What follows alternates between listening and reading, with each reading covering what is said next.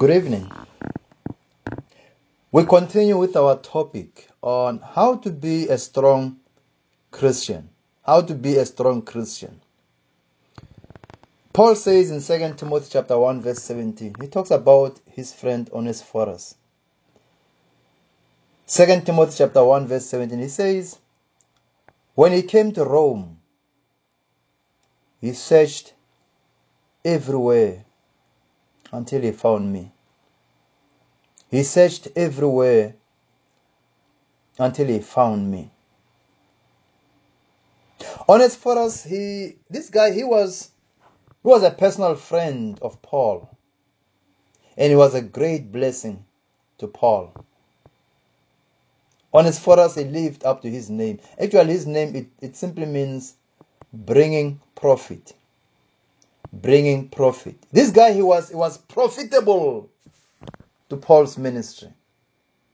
Paul says Onesiphorus, he went all the way to Rome. He came from Ephesus. So he went all the way to Rome to search for him, to take care of him, to make sure that Paul is okay. He searched for him until he found him. They did not have cell phones at that time. They did not have WhatsApp, or they didn't have text messages. They didn't have any phone call. So there's no way you could make a call. He had to move from place to place, village to village, city to city, and ask and trace him until he found where he was. He took his time. He used his finances. He used his energy. He took time. He took time to search for Paul. Brothers and sisters, as much as you need to be supported as a Christian, the question is, who are you supporting? Who is that person who is your Paul? Someone that you are willing to sacrifice for. Someone that you are willing to cover for, even in their weaknesses. Even when they are maybe caught in open coat, like they are lost, if I would put it that way. Are you willing to go out and search everywhere for them? Sometimes I feel like Christians are like, an army. It's just unfortunate that this army of soldiers is the only army in the whole world that can kill their wounded soldiers. It's the only army in the world that can finish their wounded soldiers. Some Christians, if they could hear that so-and-so has been challenged spiritually, or has fallen into sin, or is struggling with drugs, or is struggling with their children. Some Christians, with them, that's big news. Instead of going all out and search for them, like Onesiphorus did with Paul, and search for them and say, how can I help you? How can I support you? Some Christians will just finish you. They gossip about it. Everyone they meet in town or at the mall, they ask them, did you hear about brother so-and-so? Did you hear about sister so-and-so? Even if what you're talking about and the topic is not even related to that brother or that sister, they will push it in, push it through. Immediately you pause as you talk. It's very, very interesting that some Christians are not supportive to other Christians. I know some Christians, they will even, for that week, after they have heard the news, they will even start attending prayer meetings just for that week. They will start participating in those prayer meetings and those groups so they can throw it in. And they want to make it sound so religious in the form of a prayer item. Oh, let's pray for brother so-and-so.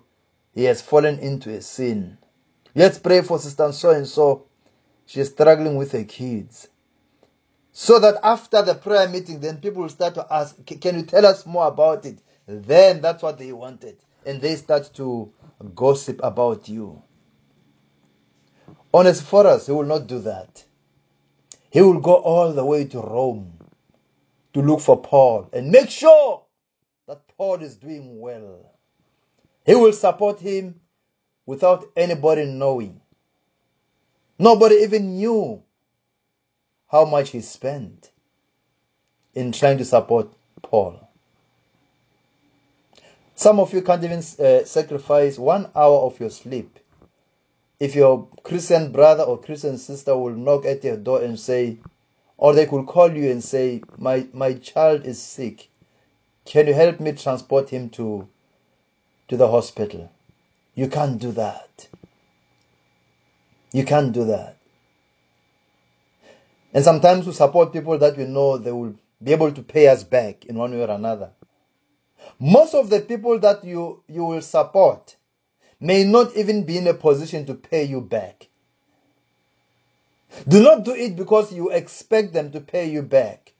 Some of them may not even be able to say thank you. This is a thankless job, by the way. You do it because you want to please God. You don't want to please people, but to please God. If we do things to please God, brothers and sisters will be so different. We will do things differently than when we do things to please people. Don't do things because you want to please people. Do things because you want to please God. Some people do not have the capacity. They do not have the heart.